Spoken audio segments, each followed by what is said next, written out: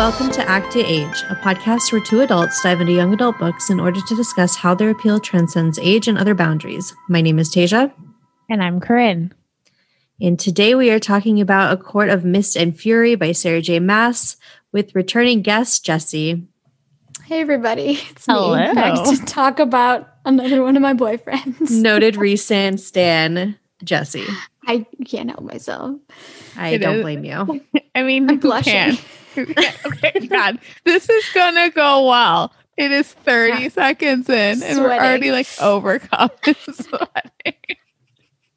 So great. Thanks everyone for coming back for our second episode in our massive summer binge to discuss this book, which I think, I don't want to speak for you guys, but I feel safe in saying like this book is why we love this series.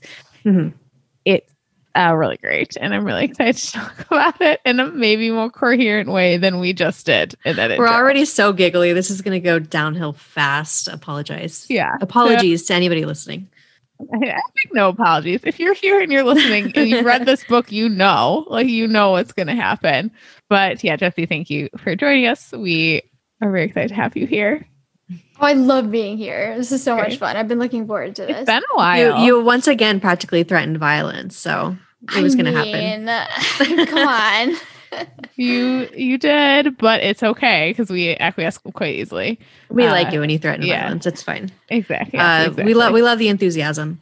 So before we get into the book, as usual, we are going to talk about what we're obsessing over this week. Jessie. So this is completely inadvertent and just a coincidence, but I am obsessing over another Sarah J. Maas series, the Throne of Glass series.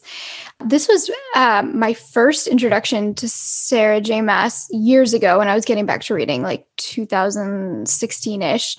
And I picked up Assassin's Blade, which is like a prequel.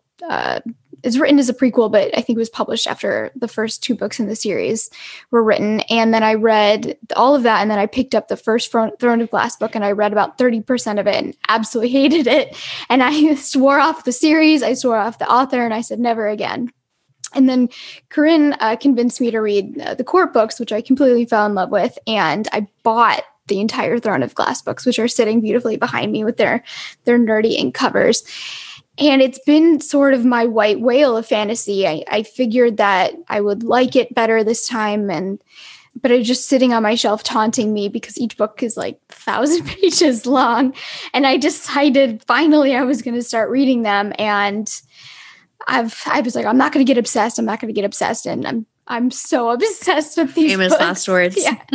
I made it past where I ended the first time and got really into it. And I'm about halfway through Queen of Shadows, which was it the 4th book, not including Assassin's Blade. And I just have to keep going. I'm going to shirk all my responsibilities until I finish these books. I can't stop thinking about them. Yeah, I mean, Sarah, I don't know how she does it, but they're just, all of her books are so addicting. And I'm glad that I came back to them with an open mind and, don't read Assassin's Blade first, I guess. It's a really good moral of the story. Yeah. I like you read, I don't think I read Assassin's Blade. I think I read the first I think I maybe even read the first 2 years ago and just wasn't like, I don't think I hated them, but I just wasn't interested enough to continue. But now that it's been some time and I've read the whole Court series and I think maybe my expectations are I'm excited to get into it now, being more familiar with her work and adjusting my expectations accordingly.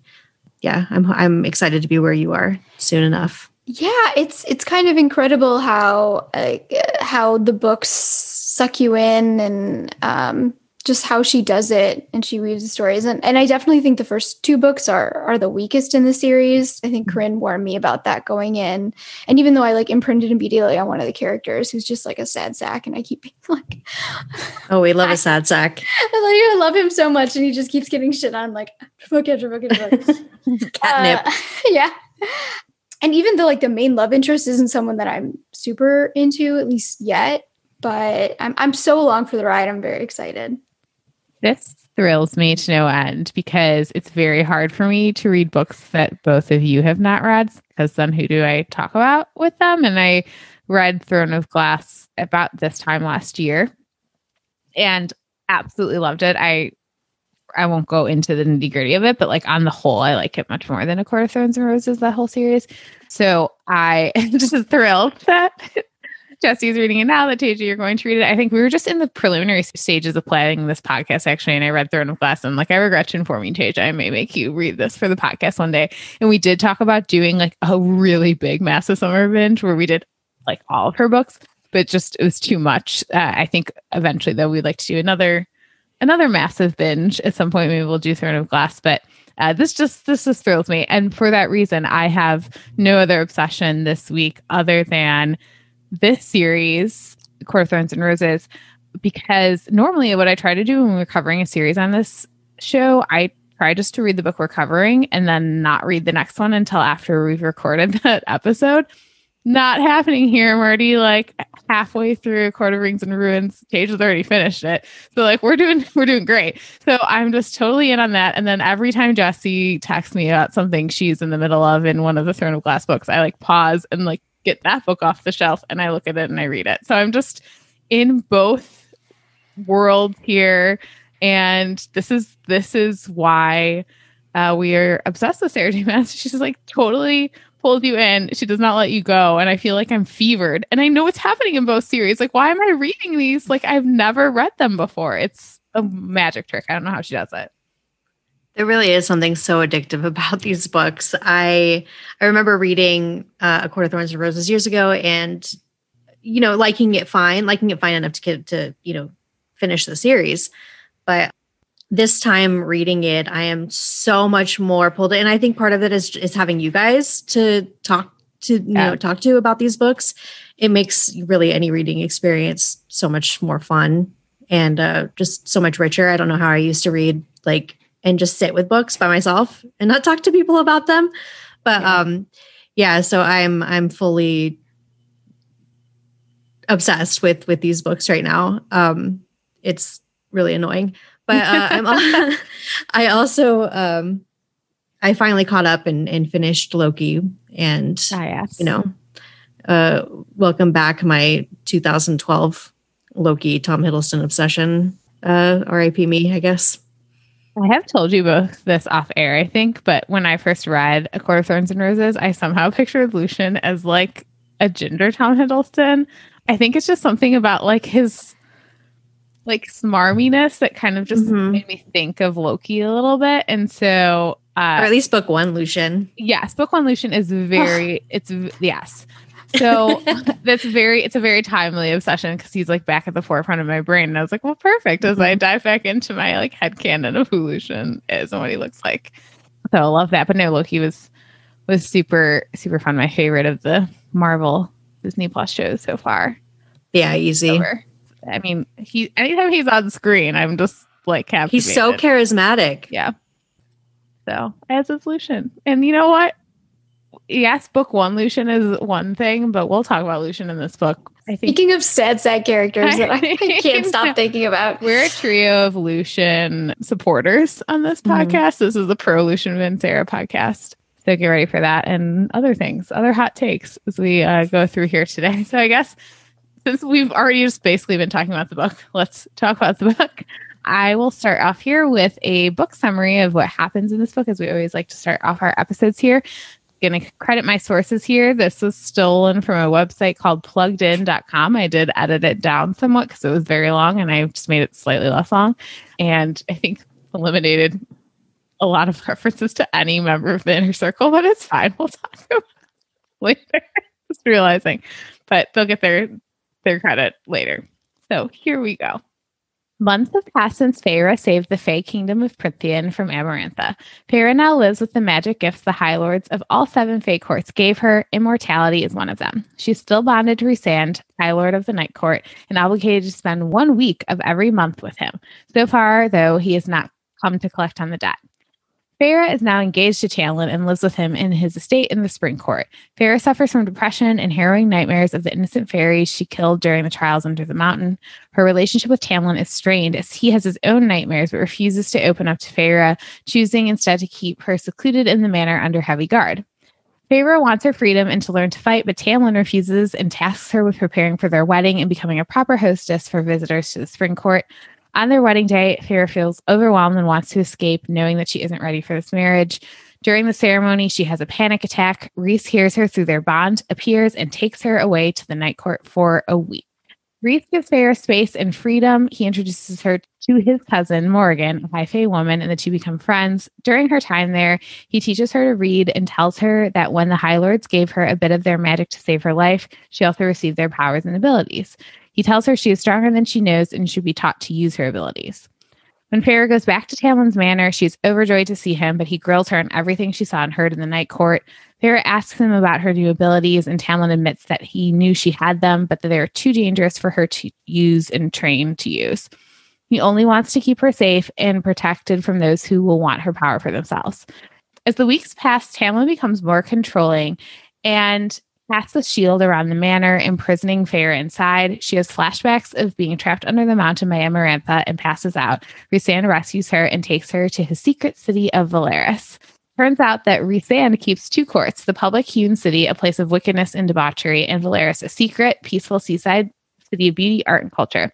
Feyre stays at Rhys's town home in Velaris, where she slowly learns to grapple with her depression and the end of her relationship with Tamlin. Rhys is suspicious that the king of the neighboring kingdom of Hybern is preparing to attack Prythian. The king has been unhappy with the treaty to end human enslavement and wishes to break down the wall between Prythian and the mortal world. They learn that the king is reassembling the cauldron, a magical object of immense power from which their world was created, and plans to use it to shatter the wall.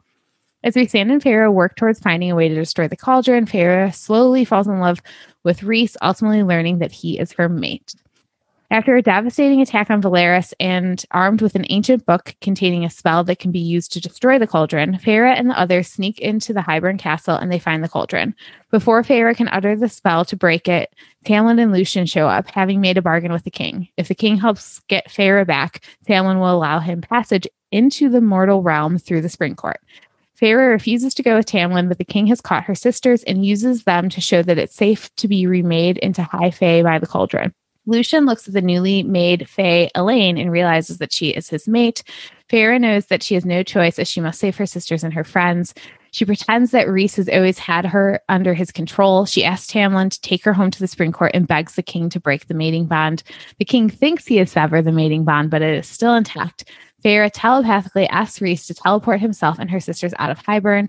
Feyre, Tamlin, and Lucien return to the spring court. Rhys returns to Velaris and tells the others that the night before they went to Hybern, he and Feyre went to a priestess and she was sworn in as High Lady of the Night Court, who Tamlin has now unknowingly allowed into his territory to spy on him. Dun, dun, dun. Okay, with that end, how do you not begin the next book when you have it sitting there on your shelves? I mean, right. It's a great setup. So that's the book. My apologies to Amarin, Cassian, and Azriel, who I did not mention in the summary. Instead, I mentioned Mor, who is, no offense, my least favorite member of the Inner Circle. She's the Morrigan, Corinne. She's truth or whatever. I don't know what that whatever means. that means. I don't know what that means. So before we dive into the nitty-gritty of this book, I think we should just briefly talk about mythology surrounding this book or inspiring this book, like we did with our first episode on the first book in the series. Like that one, this is very clearly a retelling of a famous story, a famous myth, and particularly it's a Hades and Persephone retelling. Super fun. We don't have Aubrey here with us this week, who is our mythology like go-to here, but in brief, Hades is the god of the underworld. He kidnaps Persephone, takes her against her will into the underworld, and later he strikes a bargain with Zeus by which Persephone leaves the underworld for 6 months of the year, but then has to go back into the underworld for 6 months of the year. The 6 months where she is in the underworld are like winter, and then spring and summer when she's let free. And that's what we have here with this bargain that we see Rhys and Feyre make in the first book. But as is really popular in Persephone and Hades retellings, Hades is not always what he seems. And we kind of knew that already about Rhysand from the first book, but we really get the full picture of it here. So I talked a lot about in our first episode how I did not like the first book the first time I read it. And I had to be, in our spoiler section, I talked about how I had to be convinced that I should go on, because I was very, very nervous that in reading this book, it would brush aside the fact that Tamlin was being a huge asshole and would never really like reckon with that or deal with that. I knew that Rhysand was going to be the ultimate love interest in this series, but I didn't think that it was possible, based on how that book was written, that Sarah J. Maas would ever be like, oh yeah, no, this actually was a problem. Well, joke's on me, because that's what this whole book is. And I think that the surprise of that is what really makes it so special. And then I think how really well done it is in its execution of that and confronting that. And I love that so much.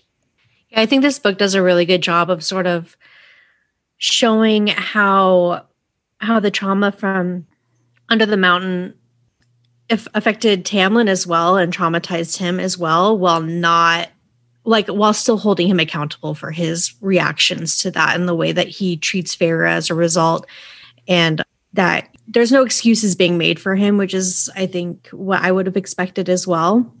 Mm-hmm. And just the way that kind of unfolds throughout the book is Feyre's realization of how abusive he really was toward her. I think it's really well done. When ACOTAR ends the first book, I think I remember messaging Corinne and saying, I know that she ends up with Rhysand, but she literally, her love is what saved Tamlin, saved all of Prythian, essentially. How will she leave him? Like, it didn't compute. But the book opens with her like actually vomiting, like her being physically sick in the Supreme Court. And so immediately when that happens, you're like, okay, so this is not the love story that I was expecting. And so you immediately get dropped in and you know that something's not right here. And it's really fascinating the way that it unfolds and you realize exactly what happened and how this is starting to go so poorly and why. We've talked a lot about the Carry On trilogy on this podcast, and I think it's kind of similar in the sense where, at the end of Carry On, you can maybe assume that like, oh, everything's good now. Like they defeated the big bad, everything's, and the couple got together. Yay. And then the next two books are all just about dealing with the trauma, the fallout, everything else. And it's kind of like that in that way, where at the end of ACOTAR, you could be like, oh, well, they're going home together to the Spring Court. Everything's good. Amarantha's dead. But really, no, it's about dealing with the trauma for everybody involved after, for all of the Fae, it's 50 years of oppression under Amarantha and torture and abuse. And then for Feyre, like just all of the extreme trauma that she went through under the mountain. One of the things that I really like about, in particular, how the Tamlin stuff is handled in this book is, yes, as you said, Teach, like he has his own issues after Under the Mountain. Anyone who is there obviously is going to have their own issues after that, but it does not use that again as an excuse for his behavior. I like that Feyre says at one point, she was talking about how, yeah, she did love him, but maybe those things had blinded me. Maybe they'd been a blanket over my eyes about the temper, the need for control, the need to protect that ran so deep he'd lock me up like a prisoner. So we talked a lot about like the red flags that we felt that Tamlin showed in the first book. And, everyone has different responses to trauma, but his manifest in really heightening all of his worst impulses in a lot of ways. And the book, I think, does a really good job of balancing kind of both sides of that. We get Lucien talking about how, like, I had the same experience where the woman I loved, like, I heard her heartbeat stop.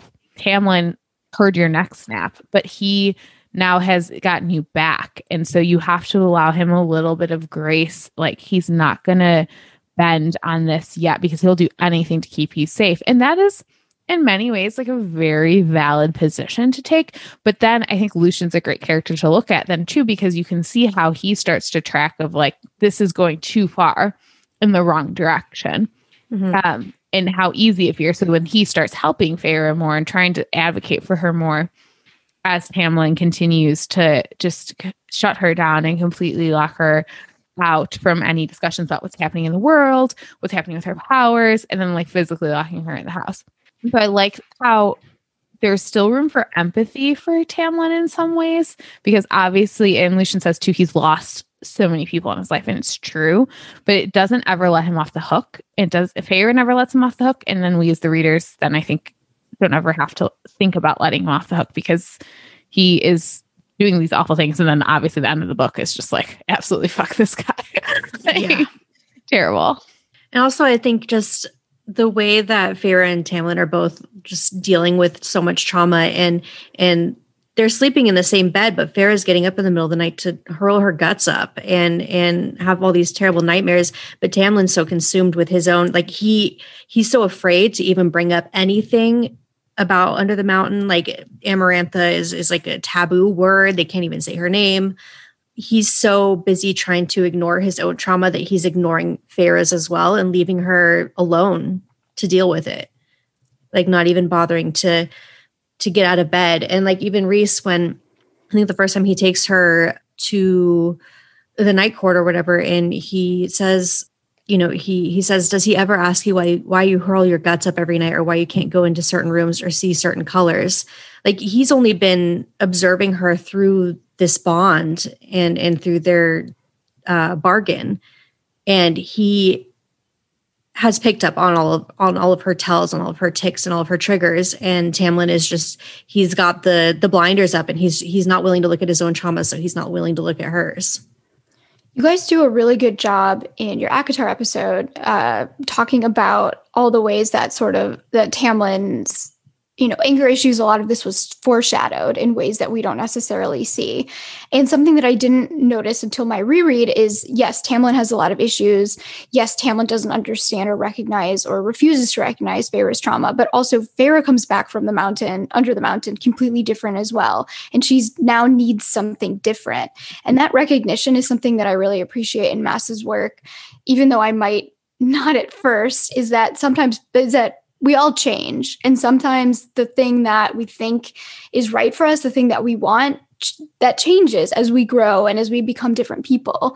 Feyre thinks pretty early, to her credit, that a protector, that's who he was and who he would always be. What I had wanted when I was cold and hard and joyless, what I had needed to melt the ice of bitter years on the cusp of starvation, I didn't have the nerve to wonder what I wanted or needed now, who I had become. So she comes back different and doesn't.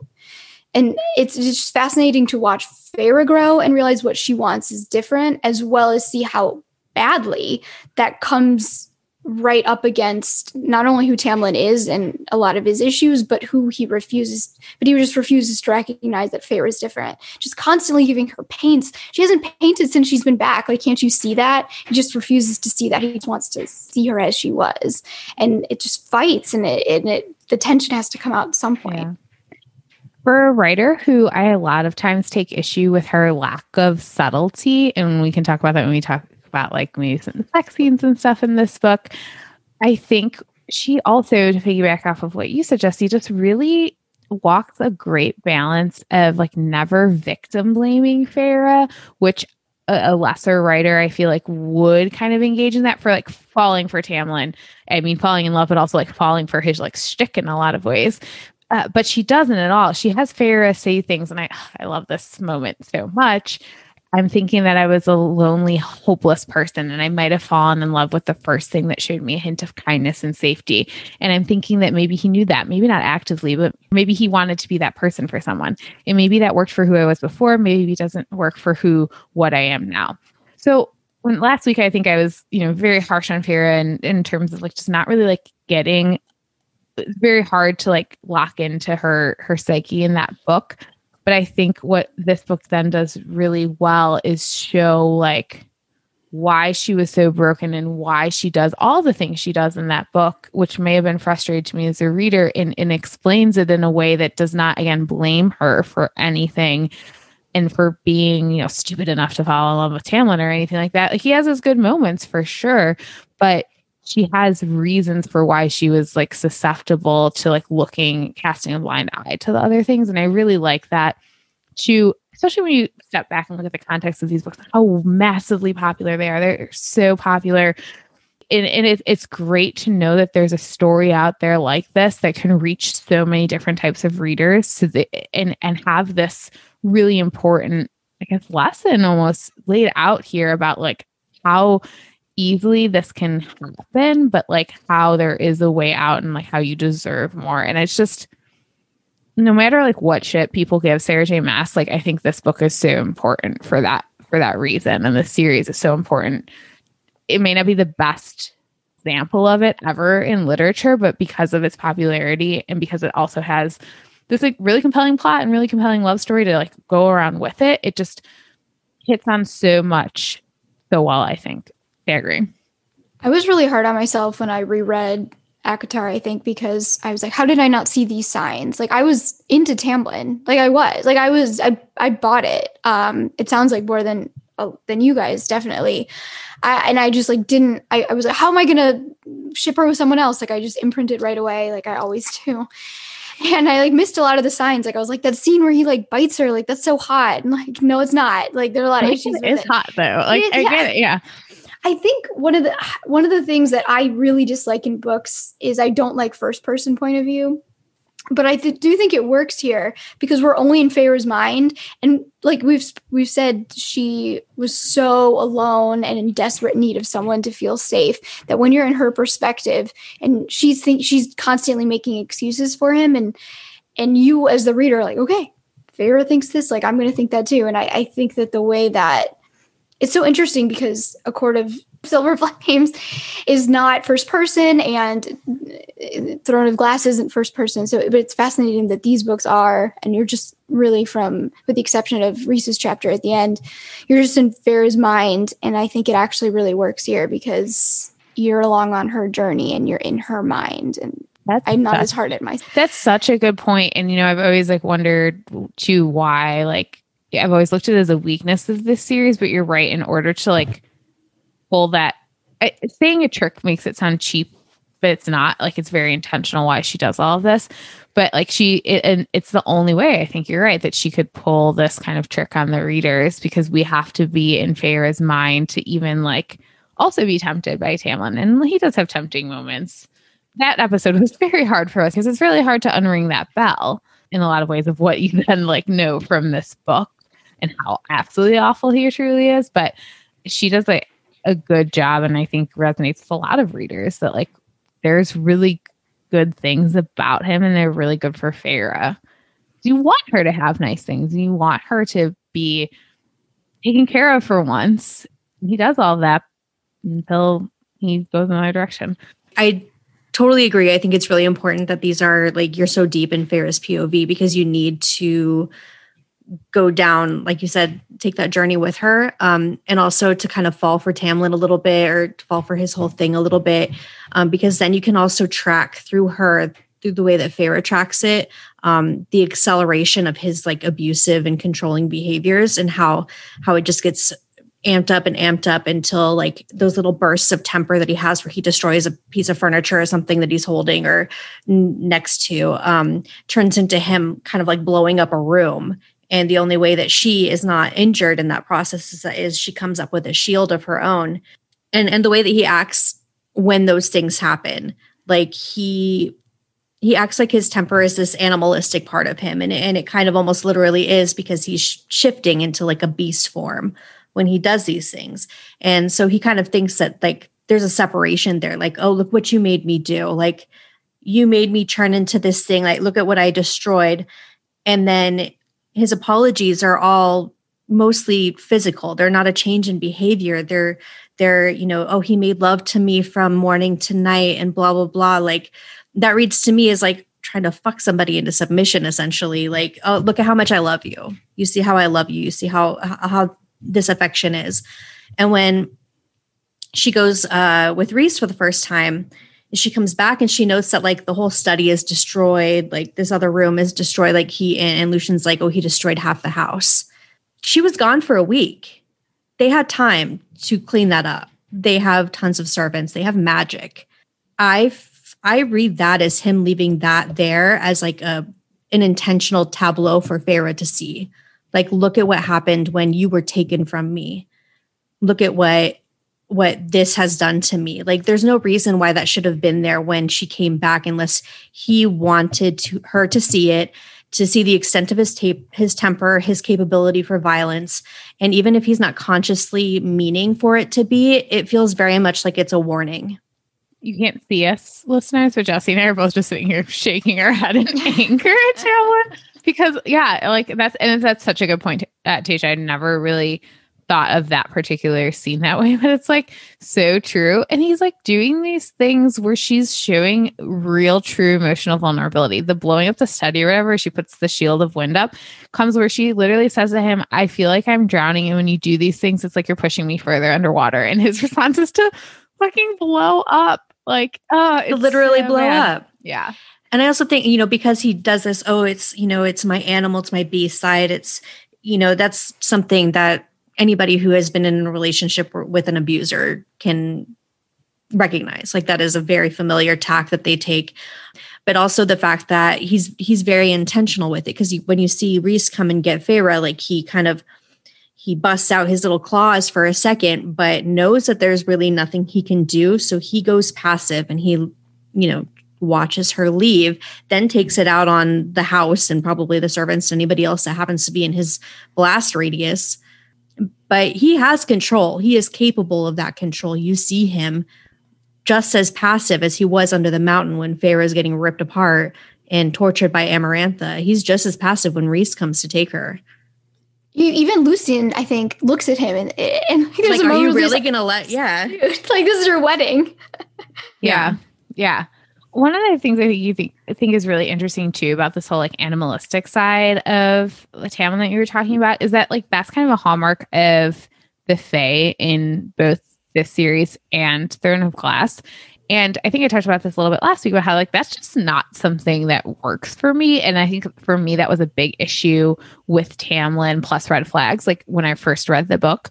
But then you get a character like Rhysand up in here who does kind of some of it's the same Fae things, these like personality like tics that she writes in these books, like the growling and the very like purring, and there is like still some like possessive and protectiveness and like sense of ownership, like the whole mate things, like you're mine, I'm yours. Like it is very like primal in a lot of ways, but I think what's then interesting is like that doesn't necessarily mean bad. And that's something I've had to do a lot of work on when like read even contemporary romance. I have to like look at a guy who like might be like a little like too like macho masculine, and that's just like a turnoff for me. I don't particularly like it, and I have to like look at it and be like, okay, is this actually bad or is it just not my personal preference? So then when we get like a story like this where we have Rhysand and a lot of the things he does I would not like in real life, but like he's so good on so many other levels. I think it's just a really interesting way to like compare and contrast too. And like for me to think about like,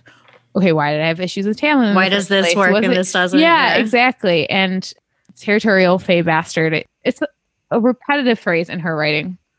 And that's what they all are. They all are territorial Fae bastards. Like they are. But some of them are much better than others for reasons. And just because you're growling and purring and fighting your friends in the mud after your primal mating bond snaps into place, it doesn't mean you're like going to be a bad person. And that I think is helpful for me too, who is maybe like a little too judgy of like extreme shows of masculinity like that. Yeah. Work. There's always a line. Yeah. Yeah. I think she does on reread, I found this really fascinating. It's not only the temperaments of Tamlin and Rhys. Like, I think that's really obvious. It's not subtle how Rhys is like, do whatever you want, come with me. Like, I'm not going to put you in a cage. But there's like little things. Like she makes a point to say that Tamlin liked having his friends around and he knew he liked the manner full of sound and laughter and chatter. And then Feyre says, yet I'd found they all talked to each other like they were sparring partners, pretty words masking sharp-edged insults. And then you compare that to when we finally meet the inner circle and just how they sit at this table where no one's at the head of the table. And because Feyre even says, like, well, you're not going to sit at the head of the table? Like, no. And just the juxtaposition and the comparison is more than just who Tamlin and who Rhys are. It's also like how they treat other people. And so you see Tamlin surrounding himself, like, yes, with Lucien, who we love, but also these like horrible people at the court versus the inner circle that Rhys has, who they're all trustworthy, they're all friends, and they all have each other's back. And it's not about who's more powerful. It's about who's loyal. And it's these little things too that I never picked up on the first time around that I'm really starting to see how she put the seeds in. And it's not subtle, but it's done in a very clever way, I think. Yeah, I think like the starkest evidence for that is the way that Tamlin's whole court is complicit in his abuse of Feyre. Like Lucien, he tries, but he really, it's just him. And his method is to be like, oh, I'll talk to him. Just be patient. I'm trying, be patient. Whereas Feyre knows once she gets closer to the inner court, she knows without a doubt that if she wanted to get away from Rhys, they would make that happen for her, or they would not hold her back. And they would not tell Rhys where she was if she wanted to be on her own, if she felt oppressed in some way or just needed a break for him, like she does in this book. After she finds out that they're mates and she runs off to Cabot, she has Mor winnow her there and trusts Mor to not tell Rhys, and Mor doesn't. And that's a huge difference where Tamlin would have exerted his power and his control over his people to never allow something like that to happen. And Rhys doesn't even push it, they all know without a doubt that they're going to, he has engendered this environment where everybody that is in his circle knows that they can make choices based on what they believe is right, and not even if that's in opposition to their High Lord. This is where I'm going to step on my Lucien soapbox here for a minute. It might not be the time, but I'm just going to pepper in my Lucien thoughts as they come up, because a lot of people in the fandom for various reasons, which maybe we'll talk about more in the spoiler section here today, don't like Lucien. And they think that he could have done more for Feyre. But exactly what you just said, Tasia, about how Rhys engenders this sense of more community, but still independence and free thought and free thinking and, challenging him, et cetera, et cetera. Lucien certainly has never had that with Tamlin. He didn't have it in the Autumn Court, which we get more of in later books, but we know enough about his backstory at this point that he was nearly killed by his family for having the gall to fall in love with a mortal woman. So it's easy to compare him to Azriel, to Cassian, who have grown up with Rhys, who has always treated them with the respect that everyone deserves. Lucien has never been given that. So to see him then do what he can do for Feyre, I think shows what a good friend he is. And I view him in a lot of ways as a victim of Tamlin as well. Yeah. For a longer period of time than Feyre too, because he's been there for hundreds and hundreds of years. So that's why I feel very proud of him and what he does do to try to help her in this book. Yeah, I definitely don't want to imply that I think that Lucien didn't do enough. He was on his own here. He couldn't have done, and when he did try to talk to Tamlin about it, Tamlin blew up at him too. Yeah. He was under just as much of Tamlin's control as Feyre was. I think he definitely did do his best. But yeah, it just shows the difference between Tamlin and Rhys as High Lords, as men, and how they the environments that they create around them and the people that they bring into their circles and the way that they exert their control and their power over people. What was that quote you sent us the other day, Jessie, that Feyre thinks about Lucien when he finds her, when they've been tracking her and tries to take her back? I didn't care. I just watched him unyielding and cold and dark, the creature I might one day have become if I stayed at the Spring Court, if I had remained broken for decades, centuries. That is basically what Lucien is. He's this broken creature. And yeah, I have a lot of feelings about it. So we're pro Lucien on this podcast. Very, very pro. Sorry. Very pro. Sorry if you're not. Sorry, you're wrong. What's it like? I was going to say, sorry, you're wrong. All right. I think we've given enough airtime to no, we haven't, because we haven't really talked about the end of the book yet with Tamlin, but let's talk about that at the end. Let's talk about happier things here. I don't know if there's really a way to bifurcate Rhys and Feyre from each other in this book, which again, to go back to last week when I say Feyre is not my favorite heroine ever, I think it's because this is her and Rhys-Anne's journey in so many ways. And that's fine. I just tend to a little bit more an independent heroine a lot of times. But that said, just this book, man, these two, watching them process everything together is just staggering to me. Everything Rhys-Anne did for her in the first book, and we get the full breadth of that here, is just staggering to me. I'm gonna let you guys talk here because my brain's melting down already. I also really loved, like, not to take it back to Tamlin or anything, but even after the first time that she goes with Rhys, and he's trying to just sort of like subtly empower her. He's like, all right, like, we're going to sit down. You're going to learn how to read. You're going to learn how to mental block. You're going to work on your powers, blah, blah, blah. And when she goes back, like, for the first time, really, she starts to push back on Tamlin's control of her. And I think she says, like, don't talk to me like that. And then he, blows up or whatever, like crushes something.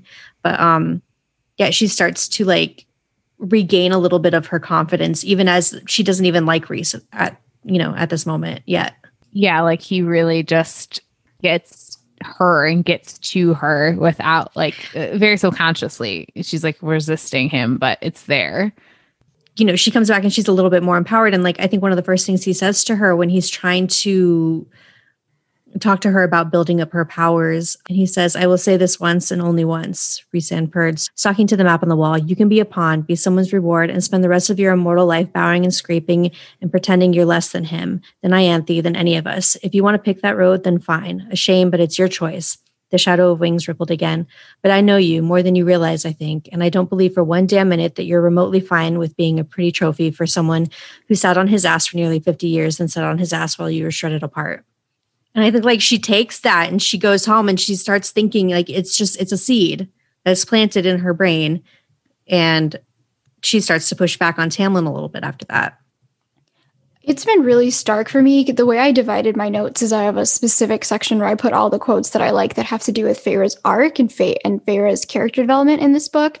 And to see all the quotes like in a row is really striking to me because it literally starts like, I'm so weak. Like, I don't want to be immortal. Like, this life that I'm now is now immortal. It's an endless life. And like, how am I going to fill my time? And just this hopelessness. And to being gradually like, I've let them make me weak. Like, I let them break me. Like, I don't want to be a pet anymore. I don't want to be weak. Like, just continues. And like, I was so unhappy. Like, I was broken. I not only just broken, but I was so unhappy. Like, this imagery. And then all of a sudden she goes like, I'm not going to be weak anymore. Like, I'm going to be strong. And then at the end, she has this like beautiful moment where she sees a future for herself and she sees what she can do with that immortality that she's been given. And she realizes that she says, I realize how badly I've been treated before. If my standards had become so low, if the freedom I've been granted felt like a privilege and not an inherent right. And that's just so empowering to have that be like the final tier of her development in this book, to go from being so weak to being a pet doll. I don't want to be weak anymore. I want to be strong. And then at the end to savoring her life. It's just such a fantastic to see it all spelled out like that. It made me really appreciate the journey that she goes through here, because she's almost suicidal at the end of ACOTAR. Like, she tells the bone carver, like, I would have ended it. And then I can't imagine a life that's endless like this. And to end the book, seeing a future for herself is just so huge. It's not just about being physically strong. It's about being emotionally strong and having that self-worth, even apart from Rhys, I think, in that moment is just really lovely to see. Yeah, that was one of the things that really struck me on this reread. I often reread parts of this book all the time, but they're always like Rhys Feyre moments. But in rereading the whole thing start to finish, I really got more of a sense of not the main thing I think about when I think about this book and her journey, which is the realization of how bad the situation was in Spring Court and how abused she was there, and moving past that. And so I'm not just thinking about that, but thinking about this kind of like other journey that runs parallel to that, which is the idea of reckoning with what happened under the mountain and her own like self hatred for it, which is so visceral and so real. And just there's more quiet moments, I think, about that, but I picked up on them more on this reread. She thinks at one point, like, maybe it'd be a mercy to be ended, and maybe it'd be a mercy to be ended. A broad hand gripped my face, gently enough not to hurt, but hard enough to make me look at him. Don't you ever think that, Rhysand hissed, eyes livid, not for one damn minute. And then like this scene where she's training with Cassian and she's like thinking through all of the Tamlin stuff. And she's just like, I like so pissed off that this happened. But then like at the end, she just like says like, it should have been me, like thinking about the fairies that she killed. And Cassian's like, there it is. Like, and she just breaks down. I love tracking that part of her journey too. And that I think is the main connection with her and Rhysand is that like they've both had to do like absolutely horrible, terrible things. And they have to like realize that they like both have such inherent self-worth and like how they help each other. Like, right? Yeah, I think, like them having empathy for the other and the things that they had to do, that the other had to do in order to survive and thrive and move on is like it. Yeah. Like you said, it helps both of them so much to be like, oh, well, if I can forgive this person for the choices, the horrible things that they've had to do and the horrible choices that they've had to make, then I can forgive myself. And just like spoilers to our favorite arc section, but Feyre's arc in this book is so fucking incredible. It is so good. God, it's so good. And like just little moments too, like this is a quote she says at one point too, like, I would not be weak again. I would not be dependent on anyone else. I would never have to endure the touch of the adder as it dragged me because I was too helpless to know where and how to hit it. Never again. And then like she gets her comeuppance on him, like in the attack on Hybern, and that's like such a bad bitch moment. Like, oh my god, she's like, oh my god, it's so good. It's so it's to see her too, like in that moment too, she's like starting to like go back to the townhouse and is like gonna let people inside, which is like a very like noble thing and like very helpful. But then she's like, he's mine. Like I'm coming after this dude. And God, I love that so much. And how that all like just like ties into Rhys and like everything he did for her, just like it like is so staggering to me. Like we talked about this in our first episode, like we know these moments, you know, we tried to keep from like what we know from Feyre's POV at that point, like not trying to spoil, but like to get the full picture of it from Rhysand here and everything that he did to like enable her to not break under the mountain, to not break under Tamlin, to empower her subtly as you talked about, and really just like having this connection, like, and even not just for Feyre, like he does so much for Feyre as well, but like for everybody under the mountain, the way he in the only ways, like the very subtle ways that he could try to protect everybody, even Claire, like when he gave Amarantha Claire's name, the name that Feyre gave him, he assumed it was a fake name. He did not know that she had just pulled a name from her own memory, from her own acquaintance. And that when that person was taken in, believed to be Feyre and tortured and maimed and just, you know, given a horrible death, that he had gotten into her head and made sure she didn't feel a second of it. And, you know, it's still obviously terrible that she had to die basically, you know, for people believing that she was somebody else, but just that he felt enough for her, this human that he had no connection with, that he didn't know at all, that he made sure she didn't suffer and then killed her humanely, basically. He did so much under there. Like these people, these fairies are 500 years old. That just is so much time. But I think I constantly have to remind myself that the way they view time is just so different than anything I can really like. It's imaginable. So you have Rhys, who's been separated from his family for 50 years, which isn't completely insignificant in a 500-year lifespan. And then it's been 3 months that he's been back, that his friends have seen him. And there's that scene where the inner circle meets and they're just like staring at Rhys and he just doesn't see it. It's so funny to me that he's this all powerful, like devastatingly handsome person, male. Mm-hmm.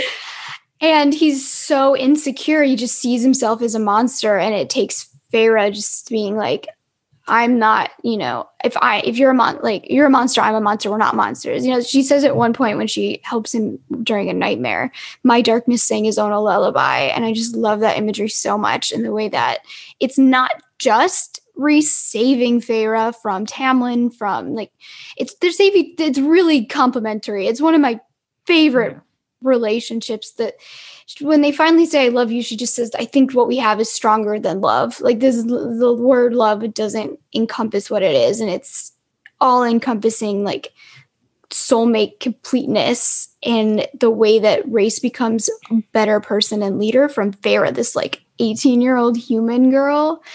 And like before they've even hooked up and before she knows that they're mates or anything, and he's like in a mood, and she thinks week after week he'd fought for me, even when I had no reaction, even when I had barely been able to speak or bring myself to care if I lived or died or ate or starved. I couldn't leave him to his own dark thoughts, his own guilt. He'd shoulder them alone long enough. Like they're already so like just helping each other through their traumas. I mean, Rhys was, like you said, under that mountain for 50 years away from his family while trying to like mentally control people around him so that the secret of his city doesn't get out, while trying to alleviate suffering wherever he could, while being raped for that entire 50 years, like, and pretending to be this awful person. Right. It's just, it's too much. One of my favorite scenes in the whole book, A, because it's so freaking hot, but B, because it's like this like more quiet moment.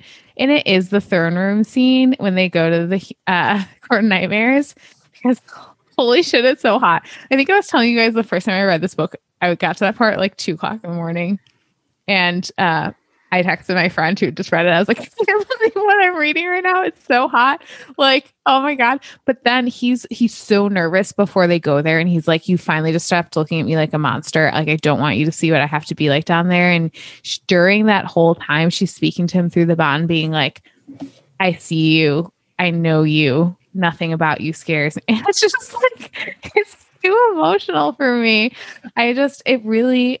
And she says at like one point too, I forget who she's talking to, but he thinks he'll be remembered as the villain in the story. But I forgot to tell him that the villain is usually the person who locks the maiden up and throws away the key. He was the one who let me out.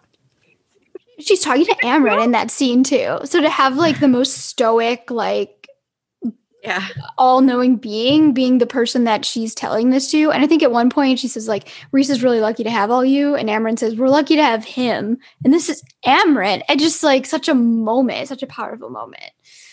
I say like so much about Rhys and Feyre's connection too is, like you said, Corinne, her seeing him, like not any mask that he wears, not his crown, not his power, not what he can do, seeing him for him. And I think when she decides she like wants to hook up with him, like that she does have feelings for him. And she, and she thinks for him, not the High Lord, not the most powerful male in Prythian's history, just him, the person who had sent music into that cell, who had picked up that knife in Amaranth's throne room to fight for me when no one else dared, and who had kept fighting for me every day since, refusing to let me crumble and disappear into nothing. And it's like such a good callback too. She tells Lucien at the beginning, like she only wants to marry Tamlin. Like, I want to marry him. Like, I'm not marrying High Lord. He's like, they're one and the same. And like Rhysand's like proof that it doesn't have to be. It's so good. And then like, I feel like too on this reread, I felt like more like keyed into like Rhys's struggles. Like I was paying more attention to it because it's hard when you're not in his POV like you are in Feyre's. But like, I love the summer court stuff. I didn't cut that out of the summary sheet, but when they go to the summer court to steal half of the book of breathings, right? Sure. Book of the book. The book. They go to steal half of the book from the summer court, and he really likes Tarquin, the High Lord of Summer, and thinks about how he's talking about how he's jealous of Tarquin, not just because Feyre said to him he'd be really easy to fall in love with, which, I mean, I read a whole Tarquin book, Sarah. I'll put that out there. Seems great. But he talks about how he was jealous of like how the summer court has always been neutral. I spared his life because I'd heard how he wanted to even out the playing field between high fae and lesser fairies. I've been trying to do that for years unsuccessfully, but I spared him for that alone. And Tarquin with his neutral court, he will never have to worry about someone walking away because the threat against their life, their children's lives will always be there. So yes, I was jealous of him because it will always be easy for him. And he will never know what it is like to look up at the night sky and wish. And so like that element of Rhys's personality too is another way that, yeah, like he's just so fundamentally different from Tamlin because he's so concerned about everyone all the time, but his reaction to that is self-sacrifice and then choice, which I think we need to talk about too, and like just how he gives Feyre, it's always her choice. It's constantly like about her choice, and I just love affirming that constantly for her, which is so important for like her own trauma and for like especially the Tamlin related stuff. Like he makes it so clear to her constantly, just like in that like repetitive, comforting way. Like you will always have a choice. Your level of involvement and participation is always entirely up to you. Even when like there's this part later where she thinks even if I hadn't been in love with him, I might have loved him for that, for not insisting I stay, even if it drove his instincts mad, for not locking me away in the aftermath of what had happened yesterday. And then it goes on into that quote that Jesse, you said earlier, about like the, her freedom being a right and not a privilege. I love that you mentioned the Tarquin stuff, because I think at one point, Feyre just said it would be easy to like fall in love with him, but there would always be a part of her that was too dark that he just wouldn't understand. But like Rhysand like completes her in all those ways because they're both dark the same way, and they can understand each other. It's a lot. I love that darkness thing when Lucien catches up with them in the woods, and he's like trying to get Feyre to go back to the spring court, and she says, when you spend so long trapped in darkness, Lucien, you find that the darkness begins to stare back. And I love that. Like that's so her, like embodying the whole, like the fiction really of the Night Court and Velaris, and how like she's wearing that mask now too. Like that mask that Rhys puts on to scare others into keeping his city safe and everything, that she's willingly cloaking herself in that darkness to play that role too. And it's just really nice. I love when she does that too during that throne room scene too. She has like a moment where she's like on his lap and she's just like, she's basically like, I'm a fucking rock star. Like I'm doing this, like, and just like totally leans into their sexual performance. Just like, I'm not weak. I'm the powerful. And this is how I'm going to exert it right now. Like through this like display of sexuality. And I really like that. I'm going to try to like throw a negative thought out here now, just because like so it's not all like total gushing hour, but I've done a lot of reflection on this reread on the concept of mates. And like fated mates is not like one of my favorite tropes ever. And then like obviously like the base animalistic like side of mates here is something that like I've talked about I don't like. One of the things that I do like about the Feyre stuff and Rhys stuff in this book is that like there's also grappling with her leaving Tamlin and then starting to feel something for Rhys so soon thereafter. And she feels a lot of guilt about that. And I think that that's very important too, because I think that's realistic. Like people feel that way and they like meet someone and like, oh, is it too soon? Like, is this a betrayal? Like, oh my God. She like calls herself a traitor.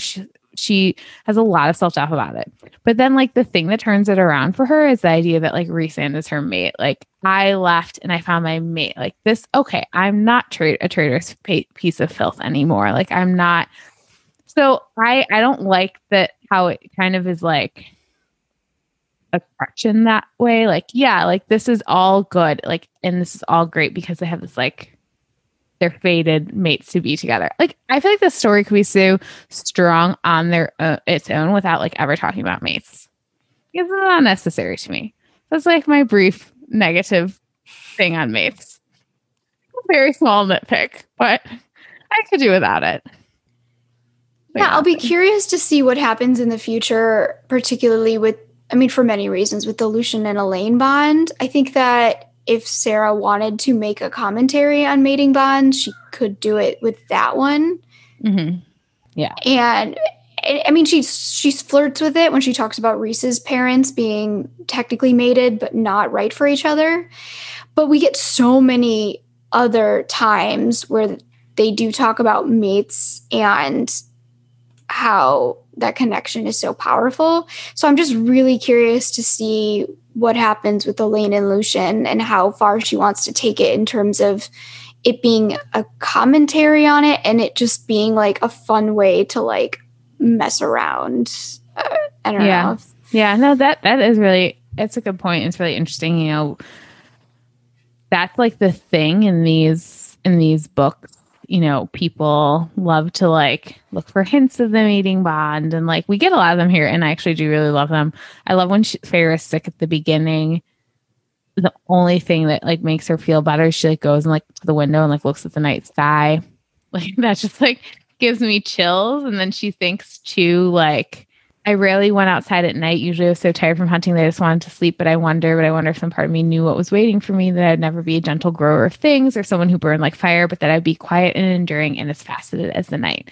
That I would have beauty for those who knew where to look. And if people didn't bother to look, but only to fear it, then I didn't particularly care for them anyway. So it's like I love all of those like foreshadowing moments, but like it would be interesting like to just not have that be on the table. Yeah. But it's here, so we have to deal with it.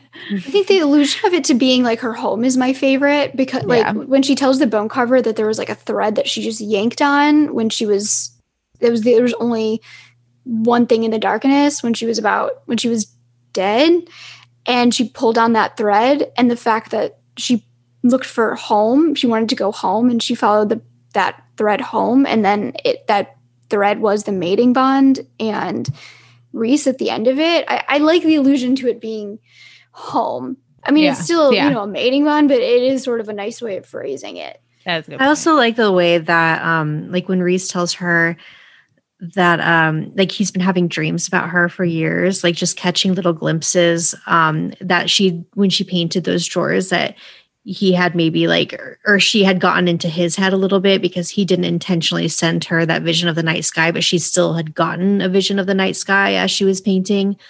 And also just his years under the mountain when he'd catch those little glimpses of her, and just knowing that she existed somewhere out there, thinking that he was never, ever going to meet her. He had no idea who she was, didn't know what she looked like, but that just knowing she existed out there somewhere helped him get through it. That's all that works for me. Very much. Too much works for me. Do we have any other big Feyre Rhys thoughts? We're going to talk a ton in soon, and I think also a little bit more in spoilers too. But before we get to like superlatives here, do we want to talk instead about some of our other characters here, the inner circle and the sisters? And we already talked about Lucien a lot, but I think like the biggest thing, I guess, in this book is like we're introduced to the inner circle, but like we don't really get a ton about them and their stories yet. But I think the most interesting side character stuff is with the sisters in a lot of ways, because they play like a big part in the plot of like opening up their house to the inner circle to come in and like be the envoy for the mortal queens. And I would like a lot of that stuff too. And then obviously the end is like very Elain and Nesta heavy here, but I'm going to get this out of the way now. It's few and far between when I praise Elain. So I don't particularly love Elain I just don't think she has a ton of personality. A ton of depth. Yeah, we haven't gotten a lot, and this is, I guess some slight spoilers for like next several books in the series, but there's still just not a lot there for me and her. But like, I really like that she, despite being engaged to someone who hates the Fae, she has an iron ring, which like they think can like ward against the Fae. Can't. But she immediately like clears out the house and like says, Feyre gave for years, let us help her help others. So like, I love that moment for her. It's great. And then like, again, this is the pro Nesta pod. Yeah. So like, obviously I'm deeply obsessed with everything about her. And like, what I really like about this book too, and it's again, interesting to read, as we said last time, spoiler alert, like she's not a super fan fave in a lot of ways. She, again, from Feyre's POV, like I think she comes out looking pretty good. Like she does. I keep waiting to get to that, like that Nesta that everybody hates, but I'm still not seeing it because I'm like, and Feyre has a complete understanding of Nesta in the way that she works, like noting how, she warns Cassian because she sees like their bond growing, and she tells him like, don't expect her to love freely like Mor does. Don't expect this or that from her, but know that she's got these walls up because she feels too much. Feyre has a very deep understanding of Nesta and the way that she works, and Feyre is personally offended by the way that Nesta acts. So for me, like I don't know why other people are like offended on Feyre's behalf if Feyre herself isn't offended. Like that's just how Nesta is. But I do. God, I did not realize before I started this reread that like the Nessian stuff is so strong right away. Yeah. So early. It really is. Like it's there, and like he's like sparring with her too, and he like yells at her basically and calls her out for like everything that he did for Feyre, which, pardon me, I said this to you guys off air, like I wonder how much of that is just him like sparring with her and like trying to Cassian in this book too. One of the things that shocked me in reread is like he's just like the human diffuser. Like he's so good at like diffusing everyone. Like we talked about wrestling in the mud with Rhys after the mating bomb, but he like knows that Rhys is like on edge and he has to like take that edge off. And the only way to do it is like beat the shit out of each other in the mud for an hour. But like, I just realized it's like what people like what they note about Ronan in the Raven cycle later is that he is offensive with a purpose. Yeah. Mm-hmm. Like he does it just to snap tensions. And I think that's exactly what Cassian does with Nesta. Because he sees like she's got all of that anger, all that rage, and she doesn't know where to put it. And he essentially offers himself up as a punching bag, intentionally kind of poking that bear to get her to be able to release that tension and to vent and to work it out of her system in a way that's not hurting other people. And I really understand the impulse to like, okay, if you love someone, you care for someone, and someone has like treated them poorly, you are mad at them and you might have it. You don't want to, you're mad at them essentially. But I like what Rhys does in this book with regards to that is he like says to Feyre, like, is it wrong that like, I find it really like hard to like be with them because I'm like upset about how they treated you in the past. That's like a fair way to handle that, I think, versus especially because it's both of them. Yeah. It's Nesta and Elaine that are responsible for letting Feyre down for so many years. Yeah. So anyway, I like how they both kind of come to bat here. I love Nesta calling out the human queens for like just being terrible hypocrites. Like you're going to let us all die. Leads to fabulous Nessian moment where Cassian's like, I will protect you. Like it will be my honor. He like wipes a tear from her face. Does he wipe a tear from her face? Yeah, he does. It's so much. It's just like a fever dream of mine. Yeah, I was just like on fire reading this entire book. Yeah. Yes. Yeah. It's really good stuff. I was one of those people that didn't really like Nesta, even in this book. And to be quite honest, it took me on first reads until Silver Flames to actually really like Nesta as a character and understand her.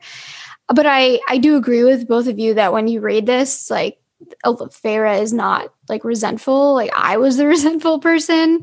And I think when you really reflect on Nesta's motives and just how angry she was, there's a bonus chapter to this book that's from Nesta and Cassian's point of view. And it's lovely for many reasons, but there's a quote that really made me reckon with how I viewed Nesta in ACOTAR, and it's basically really quick. The rage that had consumed her so that she wanted them all to starve just to see if their useless father would bother to save them. And then little Feyre had stepped in and Nesta had hated her. And it really clicked for me just exactly why. It doesn't excuse her at all, but it really explained to me that it wasn't, because I sort of thought that they just like really didn't like Feyre, that Nesta like didn't like her and just liked Elaine so much more because Elaine was like lovely and like flowers, but it wasn't that at all. It was just this resentfulness and this rage that she can't. Feyre had the audacity to step in when their father should have. Yeah, exactly. And so I think for me personally, as someone that didn't appreciate Nesta as much until later, even though I did like these Cassie moments with her, and that really held a grudge against her for a while, rereading and really thinking about it and processing and reflecting and like reckoning with the fact that a lot of my perceptions of it, because we're in Feyre's point of view again, made me view it a different way. So I've really warmed up to Nesta, and I think it took like rereading and reflecting rather than just my first go around when I was like, Cinderella, like these sisters suck. I mean, like whatever, Elaine, but yeah. Well, we're all united on Elaine. For sure. Elaine. No offense to Elaine. We're like getting. It's not even like I hate her. I just nothing her. You know? Yeah. That's the thing. It's kind of like the trick that like you see better plays with Declan Lynch in the Raven cycle, where it's like you only are ever getting his brother's POV, and it's like his brother doesn't like him, and so therefore his friends don't like him, and then their POVs they don't like Declan, and then it's like, oh wait, no shit, like Declan's been working to keep Ronan alive and loves him very deeply like this whole time. It's kind of like that in a lot of ways. So it's like, yeah, that's why it's, I think, really helpful then once we get in her POV, which we ultimately really get Olive in Silver Flames. But Corinne, I really didn't need you to hit me with the Declan bat right now. I'm sorry. It's so you similar, know how I though. am. Yeah. If you've never listened to our Raven Cycle coverage, just do it just to listen to Tasha Lynch. But yeah, no, so I really like that. And then also, this is a moment that for me is one of my favorite moments of this book, in which I have a lot of favorite moments. But Nesta pointing that finger at the King of Hybern as she goes into the cauldron is so ominous and badass and scary. And I love the note that he even like has the good sense to look kind of shaken up by that. Like just this human girl, just she's got that, like that's her fucking power, man. She's terrifying and I love her. It's so good. It's just like, it's chilling. The whole end of this book is the first time I read it, I was like, you have got to be fucking kidding. This fucking guy again, he's back. Okay, it was so tense. Why did Feyre ever think that letter was going to work? First of all, that was such a bad plan. Here's why it's bad for several reasons. Number one, girl, you could not read or write the last Tamlin text. Oh my god, I didn't realize that. That's why so would funny. you think you actually sent this letter first? First of all. Second of all, like you were a prisoner in his home. Why is he just gonna be like, I left, like I'm good? That's not gonna work. So like the surprise of that. One of our common refrains in our group text when we're talking about these books, listeners, is how everyone in these books are really bad at their jobs. And like that's kind of like one of the Feyre's bad at her jobs. It's like you're the like you got the insight on Tamlin here, girl, but like do you?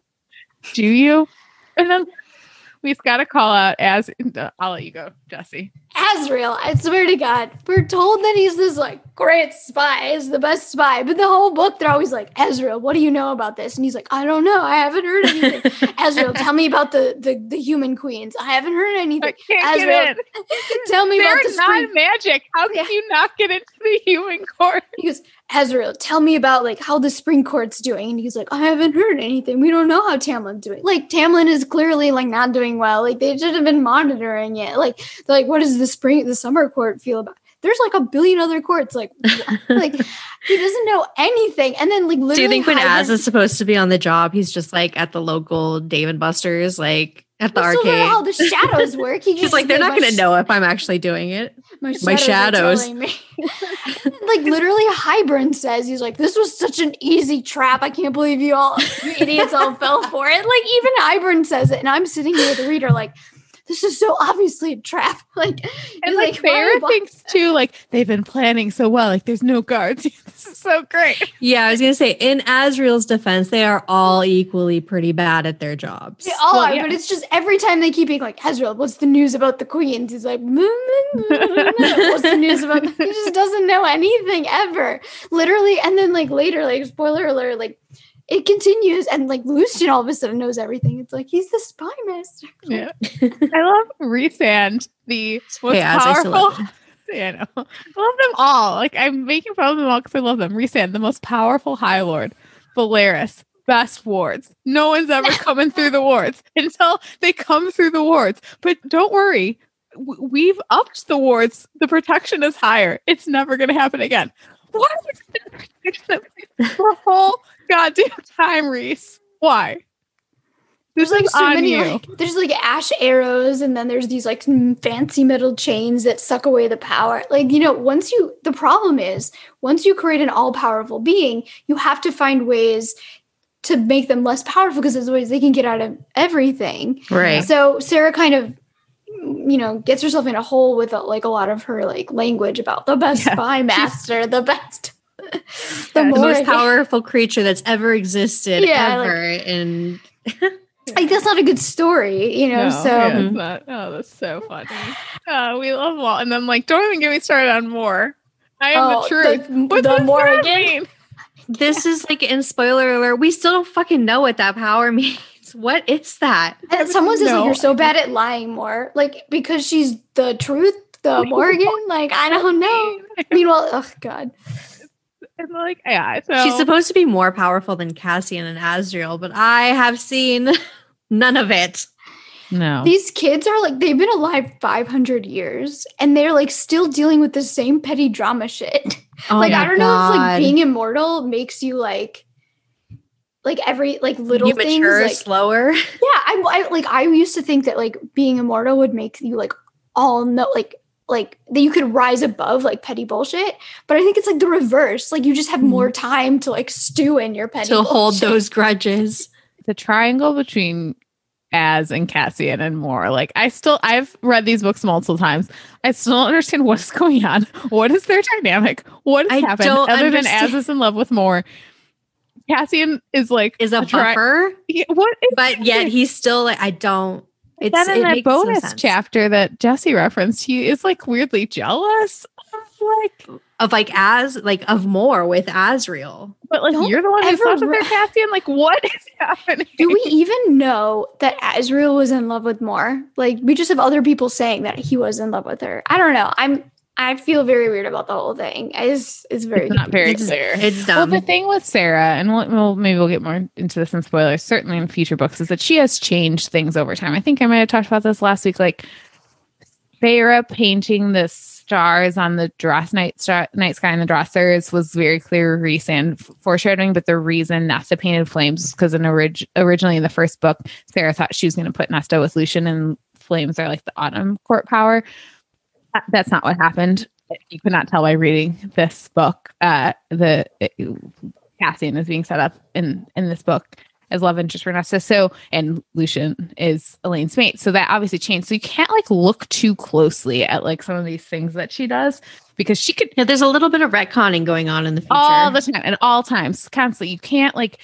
There's theorizing only gets you so far, and that's why it's like bashing my head against a wall when we're trying to like think about where the rest of the series is going to go. Because she changes her mind a lot. So who the hell knows what's going on with those three is the point in the story. I don't even know if Sarah knows anymore because we still don't know. It's very unclear.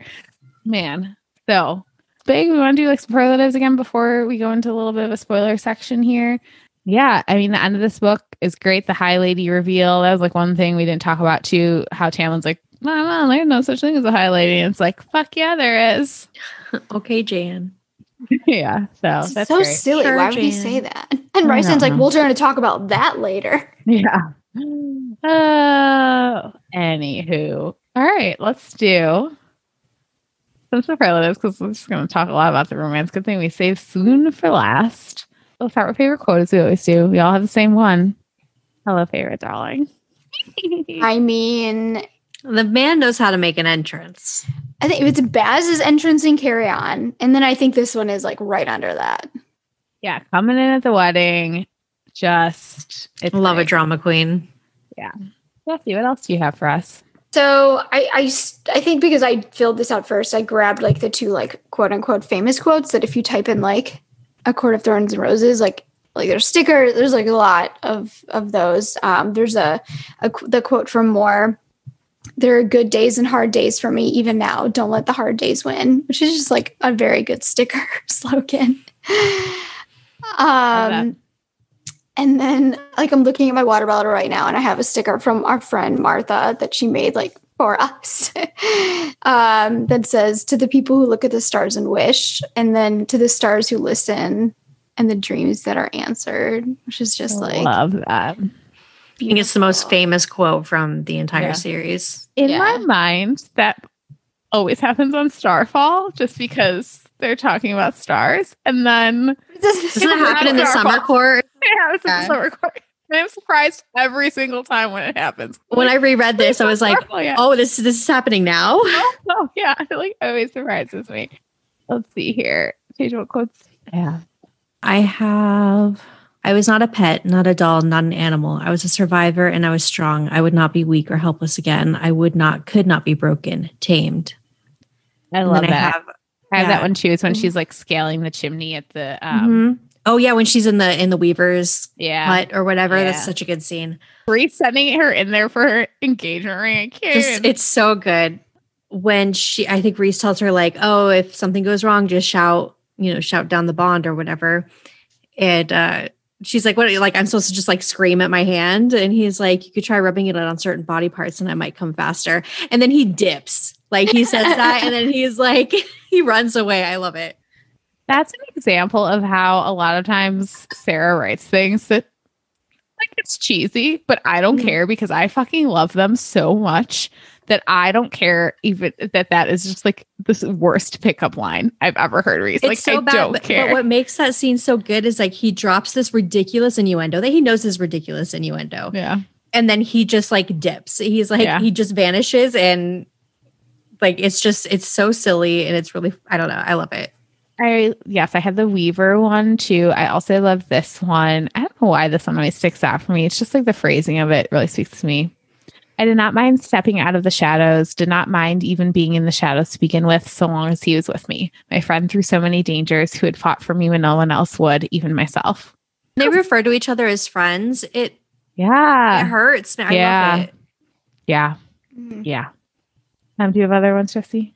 No, I mean, I just had like, I think I just wrote like silly ones down after. I really like when he's telling her about the mating bond and he says, I felt Cassian's spirit beside me in that moment and could have sworn I heard him say, if you don't marry her, you stupid prick, I will.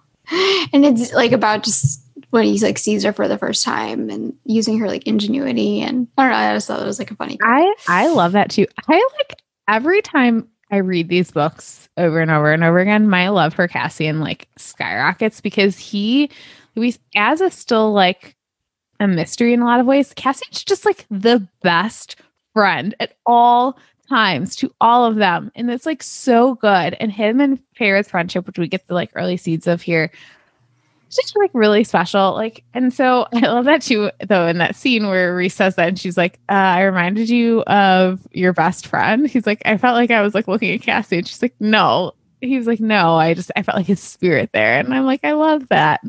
Cassian, a good boy, our good himbo boy. We Such a himbo. All right. Character and arc. I mean, I think we all the same. Those two. Reese is our favorite character. Yeah. And then favorite for arc. Yeah. Yes. Easy choice. Easy. And then soon. All right. So alternate. Yeah. So I'm going to go first and say, like, if I could read you all of chapter 54 right now, I would. Speaking of swag for this fandom, chapter 55, which is the sex chapter, gets all of the merch, like stickers. I have a sticker that says chapter 55. Like, it's great. Like, it's fine. I don't actually think she's really particularly great at writing sex scenes, but it's still pretty hot. But it's chapter 54, the big moment of reveal from Rhysand of every single like little thing that he did to like on the path to find her that like just absolutely staggers me. But this is what really gets to me. And I said that this was actually my favorite swoon in our spoiler section of the first episode because of the payoff of it here. And this is what it is. He's talking about Calanmai in the first book when he goes and like saves her from the guys who are going to assault her.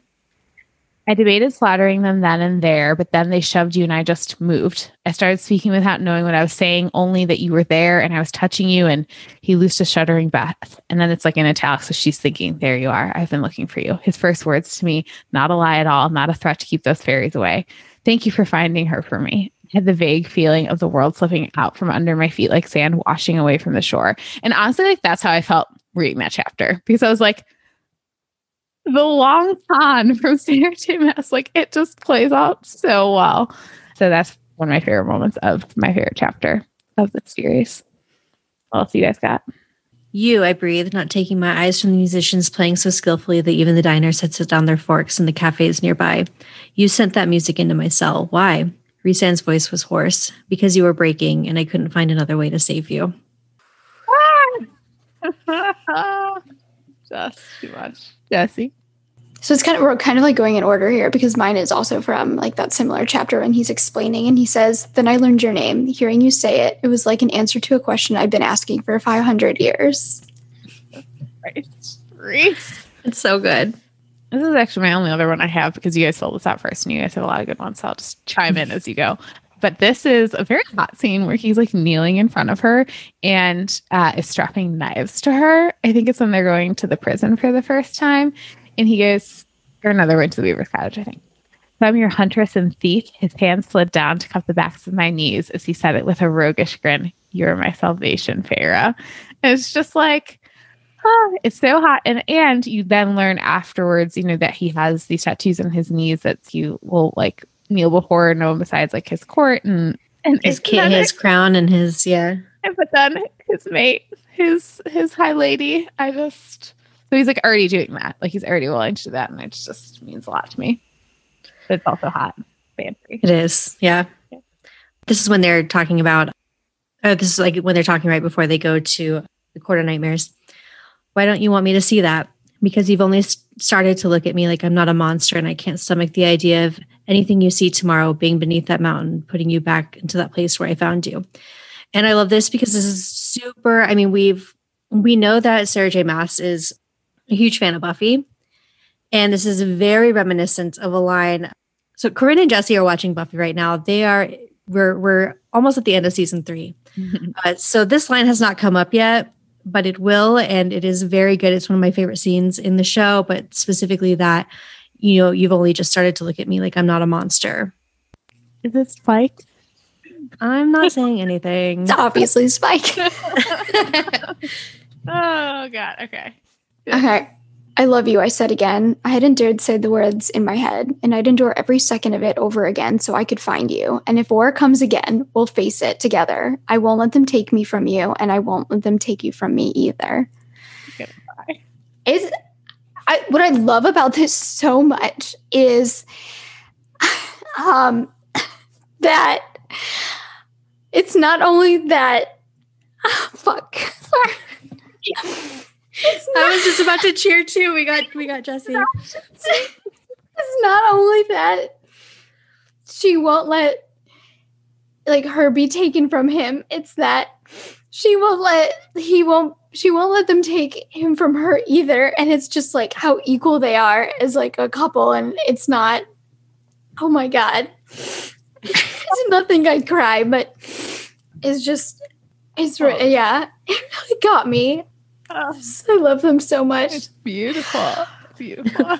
I'm so happy I'm not the only one who's cried real tears on this podcast. Never cried like this before. I'm like, oh God. I loved it. It was beautiful. No, that's like a beautiful moment between the two. God. Tasia. All right. So this is a starfall. Bits of stardust glowed on his lips as he pulled away as I stared up at him, breathless, while he smiled. The smile the world would likely never see, the smile he'd given up for the sake of his people, his lands. He said softly, I am very glad I met you, Feyre. And that's another one that's like when they talk about how important their friendship with each other is, it feels very much like that. And I love it so much that there's this just kind of devastatingly romantic couple and they have so many good romance moments, but that they also equally appreciate their friendship with each other, I think is so beautiful. Yeah. And so my next one is kind of in a similar vein. This isn't a romance swoony moment. It's more of a friendship swoony moment. It happens right after Feyre accepts the mating bond and they show up back in front of their friends, their family, the inner circle. And it says, as one they stood, as one they looked at me, and as one they bowed. It was Amren who said, we will serve and protect. They each placed a hand over their heart. And it's just like a really beautiful moment of all of them just being a family. And I love it so much. I'm going to skip that one actually. All right. No, don't. I love that. That's a good one. All right. I would put it on my list. Okay. I'll read it if you want. Yeah, why don't you take it? You don't have that much. I'm thinking, he said, following the flick of my tongue over my bottom lip, that I look at you and I feel like I'm dying. Like I can't breathe. I'm thinking that I want you so badly I can't concentrate half the time I'm around you. And this room is too small for me to properly bed you, especially with the wings. I really love that scene too. I reread that one a lot where they're in the inn. It's really hot. It also has one of my favorite lines. He says like, something, he's like, patience, Feyre. He's like, and then he says, and when I lick you, I want you splayed on a table like my own personal feast, which is another example of a line that I personally shouldn't work saying it, but like I love it in this context so much. You're king, you dropped your crown. And I highlighted that too because Wait, did I say that? Like specifically that part of the quote that I look like you and I feel like I'm dying is also very reminiscent of a Buffy quote where she's talking to Angel and she says, "When you kiss me, I want to die." And I love catching these, like, I feel like intentional, like, references or pulls from Buffy. I think it's fun. Yeah. Sarah references like little stuff like that. Not like from pulls from lots of different things. And it's really fun to like spot them. Like, sorry, this is just like a small tangent, but something she does in both Throne of Glass and ACOTAR is there's in Judaism, Sarah is Jewish. And in Judaism, you don't leave flowers at graves. You leave rocks or little stones because flowers die, but rocks are more permanent. It's a really lovely thing that I've always personally loved. And she borrows that tradition in both ACOTAR and Throne of Glass. And it's just like a tiny little thing that she's pulled clearly. And I just love it. Okay, so this is my last one. And this is something that I never clocked as a swoon moment until this is like my third or fourth time reading this book. And it's the letter that Rhys writes. And he writes it even before they've accepted the mating bond, and he's writing to the queens to meet. And he says, "I write to you not as a high lord, but as a male in love with a woman who was once human. I write to you to beg you to act quickly, to save her people, to save my own. I write to you so one day we might know true peace, so I might one day be able to live in a world where the woman I love may visit her family without fear of hatred and reprisal, a better world." And it's just a really lovely thing that Rhys does. He's this, all-powerful, high lord or whatever, who has this reputation of being like the devil, essentially. He just lays his heart bare like that. Yeah, it is so beautiful, and it's such a sacrifice. And it's something that, we keep harping on the differences between Tamlin and Rhys, but they start off sort of the same. They're sons of these like jerk high lords who are both immensely powerful and likely going to be high lord themselves. And when they both become high lord under horrible circumstances, basically when their families like kill each other. And Tamlin doesn't want, and neither of them want to be high lord. None of them want that responsibility. And Tamlin just lets it crush him. Rhys says, "I didn't want this, but I have it, and I'm going to take it, and I'm going to make something good with it." And that's what he does. And that's what he wants to do. And it's just like a really important moment for his character, I think. And it really shows you like the type of person or fairy or whatever that he is. Yeah. And I don't think I ever really like recognized it as a swoon moment until this read. So it's totally swoony. Yeah, it's gorgeous. All right, I've got two more.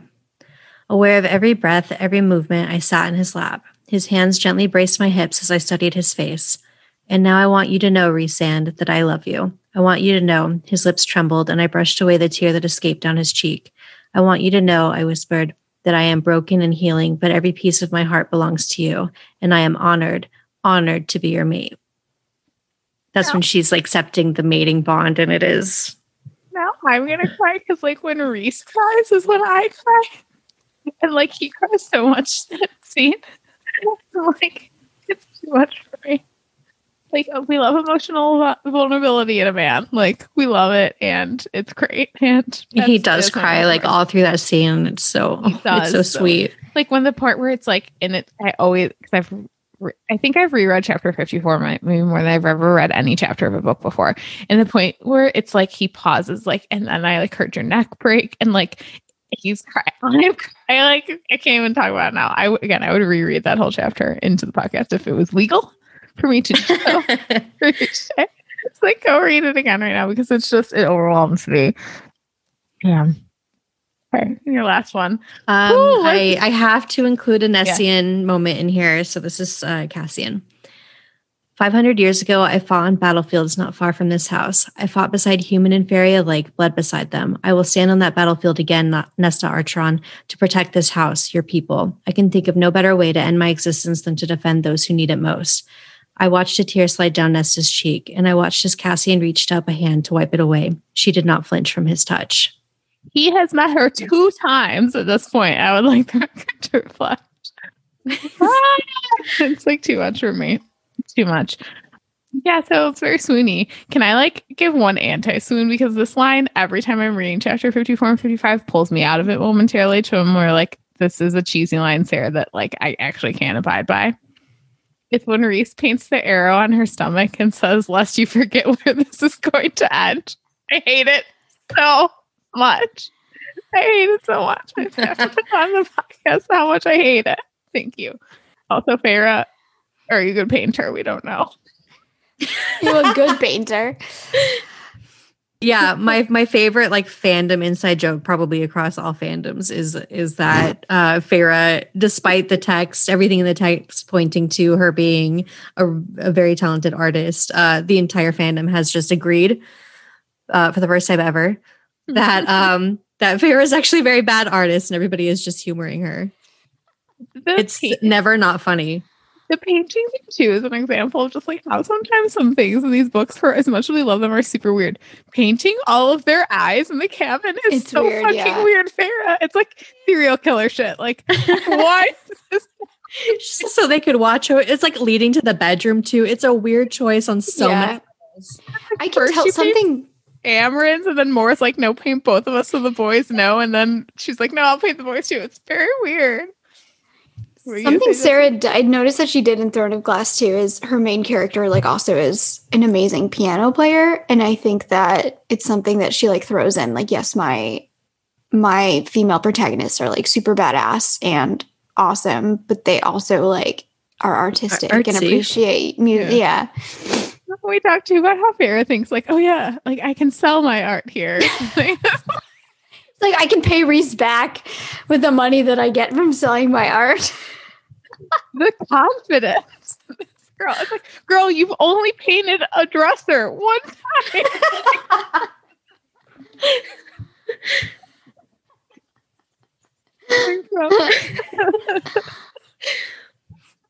Oh, this is where we have lost it. All right. Spoiler section.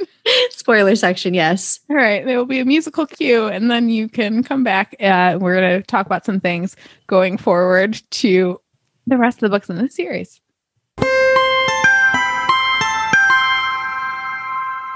Alrighty. So a lot of this is for me, at least, it's Nesta related.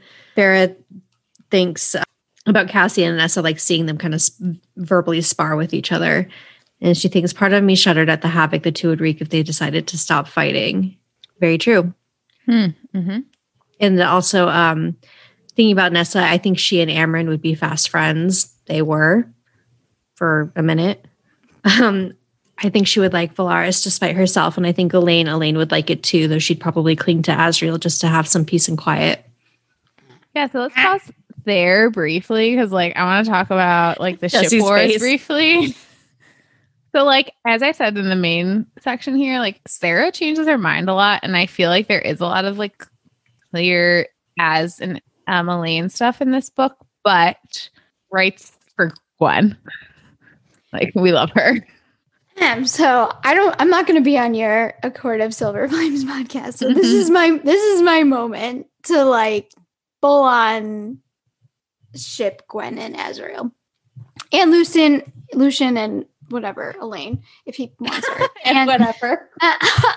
Okay, so there are a lot of hints that Elaine and Azriel are going to be. There's like that line that you read, and then like she turns to him at the dinner as like, you can fly, and he gets like shy around her. Mm-hmm. These are like the two moments. And then there are a little bit more in Echo War, but there's more in A Court of Frost and Starlight. And I was convinced. I was like, okay, I don't love it. Those three like bad brothers, I'll hooking up with the 17, 20-year-old Archeron sisters. Fine, whatever, Sarah, like we can do it. Number one, I don't think that's her like MO. Like that neat like matching up, especially now that I'm reading Throne of Glass, like doesn't really seem like something that she would do. But anyway, I was like, this is fine. I want Lucien to be happy. Like I really do. And like he's miserable, and it's awful. Like even you have that line of like him giving the cloak to Elaine and her like shirking away from it, which is like really gut wrenching to read, even though like I understand like she just went through a really traumatic situation.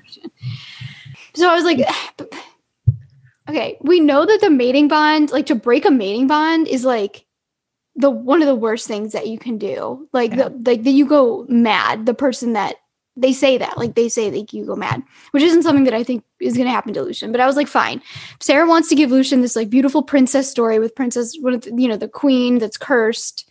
Vasa. Fine, I'll roll with it, Vasa. I'll roll with it.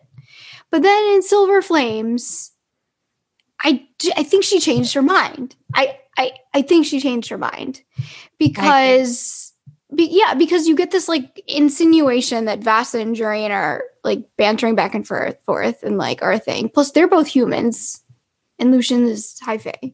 So I hope all three of them are getting it in together. I mean, yeah, it comes around. Really, that's just. But then we have the beautiful, wonderful, amazing Gwen. Yeah. You don't just introduce her. Like, and have her, be like symbolically the opposite of Asriel as it's light singer. Is that what they're? Yeah, and he's the shadow singer. Like you don't pair lightness and darkness without that being a very intentional like thing that you're going to carry on. He's the ribbon now. I just and then you have this like bonus chapter where like him and Elaine almost kiss, and it's like fine, whatever. But then they don't for whatever, Reese, whatever. I don't care about that conversation. And then you have like him giving, wanting to give Elaine the necklace and describing it as this like beautiful, wonderful, like thing. And then describing Gwen's smile as that, like, that's how she ended the chapter. I'm very frustrated about this, but I think Sarah changed her mind. So that's why I think there's just like a lot of evidence about. I think she changed her mind. And I really feel like the more I reflect on that bonus chapter, that the moment of like near kiss between Az and Elaine is like thrown a bone to the Elriel shippers, because it feels to me like you're acknowledging like, yeah, I laid this groundwork, but I'm giving you another reason for it. The reason being loneliness that they both have and they're both feeling. So I don't know if Elaine is going to end up with Lucien. Number one, I want Lucien to be happy. Yes. Number two, I want Az and Gwen to be a thing. Elaine, I just don't really care what's going to happen to you. Elaine, you're going to be my self-insert character for hooking up with Lucien. Oh, yes. There we go. But yeah, so I totally agree. I would try to do a lot of, because there's a lot in my bonus chapter 2 about his shadows. So I was trying to pay a lot of attention to his shadows in this book. And I don't know what the fuck the shadows are doing. Very confusing. No one knows what the shadows are doing. Does Az know? Because obviously they're giving him bad intel or not enough intel or something. I don't understand. But no, I agree. I think there's some nice moments here for sure. We get more coming in ACOWAR for sure between them. But I don't want it. I don't think it's where it's going anymore. I mean, it's hard again, but that's the type of writer Sarah J. Maas is. Like this is not like a Maggie Stiefvater series. We're going back and like picking up all the breadcrumbs she left us along the way. Like Sarah doesn't think that way. And then I think then to pivot to my other big thing, I see Tasia, you also have noted here in the spoiler section of like how Sarah doesn't think about fandom and fans in the same way that I think other writers do. Is that like this Rhysand stuff? Comparing this book and everything he says in this book to his behavior in A Court of Silver Flames in not telling Feyre that she's gonna die. It's really weird because you see how much importance he puts in honesty with each other and trust and autonomy and I mean, you can sort of say, I'm going to read this quote and you can kind of see it as like maybe she's setting some precedent here, but he says, I'll admit that I'm terrified at the thought of my mate being pregnant with so many enemies around us. I'm terrified of what I might do if you're pregnant and threatened or harmed. And then you go back and you think about his behavior in A Court of Silver Flames toward Nesta when Nesta reveals the lie that he's been the lie of omission, and how he blows it. He like threatens to kill her immediately. Yeah. So you see that like she's setting up this thing where like, oh, because they're the Fae, are they animals or are they fucking these evolved creatures? I don't know. But they, she's established that this behavior when their mate is pregnant is a thing that can happen. So I guess that's that. But then like she also wrote these things. These are things I specifically highlighted as I was going through having read Silver Flames. But you will forgive me if I make assessments based on your current physical condition. To which Feyre responds, I'll be the person who decides that. To which I responded in all capital letters, in the notes, come on, A Court of Silver Flames, Reese. Like, come on, like that's literally a thing that Feyre said to you. And then she also said this, I don't want to hear this. I don't want to hear you explain how you assumed that you knew best, that I couldn't handle it. I didn't do that. I don't want to hear you tell me that you decided I was to be kept in the dark while your friends knew, while you all decided what was right for me. That's what they all fucking do in The Court of Silver Flames. So like, it's very frustrating. We've talked about this a lot online, and my point about how Sarah isn't thinking about fandoms. She's not the most intentional writer. She's just not. She needed plot reasons to do plot things in A Court of Silver Flames and didn't think that we would all notice that you like completely fucking changed your like main character and why we all love these books. Like it makes me very, very mad. I love A Court of Silver Flames because I love Nesta and Cassian so much. I have to do a lot of work. I'm like Feyre with the walls up, my mental shields. Like I have to like cut out that part of Rhysand because like I cannot accept that canon side of him. I was very happy to reread this book and discover that I still love him so much because I've been mad at him for 5 months since that book came out. If I'm being quite honest, it really did a number on me. I was like, how dare? Like, how dare? So I'm just going to put up that mental shield and like pretend that part of the plot of that book does not happen because it just makes me so mad because he's literally, we talked about this 3 books ago, Reese. We talked about all of this. So and I think what makes it worse is like, because we're not in Feyre's POV or Reese's POV in that moment, we don't see the fallout from that. We don't see, because Feyre says later, like, oh yeah, Feyre kicked his ass. I want to see that. I want to see him deal with the consequences of that stupid fucking decision to not talk to her about that. In the other bonus chapter for A Court of Silver Flames, it's a recent Feyre discussion about, they're trying to figure out the baby name. And she still doesn't know at that point. But like she says that she can like see that she can sense that something's wrong with him, but like he'll come to her in her own time. That's always been what their relationship is about. No, it's not. Your relationship is about mutual respect and choice that you like give each other. And like, stop retconning your characters there. Stop ruining them. So yeah, I just have to like really not pay a lot of attention to it. I just need to like let it out here because to read those types of things that like are literally in this book and why we love this book is very, very disheartening to then read A Court of Silver Flames. So just stop writing Rhys. Like he needs to be like, take these characters away, put him somewhere else because we'll get to Court of Frost and Starlight too because I don't like that book. Yeah, I did watch a live with her where she basically said like, if I have the plot, like she's like, I'm obsessed with all these characters. Like if I have another story, I'm gonna like tell it. So, but I don't know. She's like very busy right now, so I don't. Yeah, that was my kind of that was my big spoiler thing. I was just like. And any other like real big spoiler thoughts? No? Not a spoiler thought, but just like stuff that I was paying attention to. Like Rhys goes like in on the description of the blood rite, which is just something when I read the first time, I was like, I'm like, oh, that sounds horrifying. But like whatever, big strong men doing it, I don't really care. And then like to get it with like my baby Gwen in A Court of Silver Flames, like it made me want like it was just like very harrowing to read like the description of it. And then I don't think, Sarah was like, I think in the notes, the author's note or the acknowledgements for Silver Flame, Sarah mentioned that she was just like scribbling notes about Silver Flame while she was writing ACOWAR. So I don't think it was like in her mind when she was writing about the blood rite. But I just like reading that, like maybe just like remember like how I felt like reading about Nesta and Gwen and Emery and the blood rite and how like upsetting and like empowering that it was, and that they are their own like little like sister group. I don't know. I'm so excited for this girl gang. Yeah. I love them so much. I love them so much. And it's one of my favorite. And like the Sarah's so good at writing these friendships.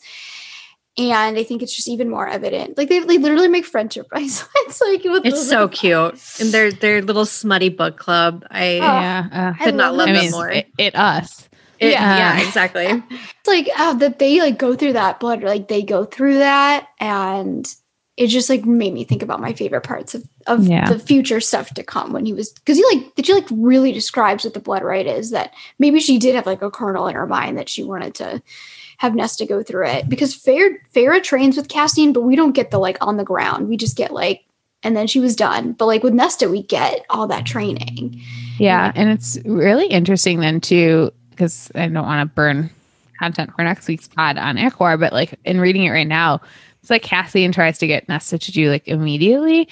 It's just really interesting to reread these books knowing the trajectory of Nesta's arc like completely and where she's going, because it's just like, I already liked her story, but then like in her journey through Silver Flames, but it's even more rereading to like know it and like see where she's at through these books, because Girlfriend goes through it and she comes a long way, and I like it a lot.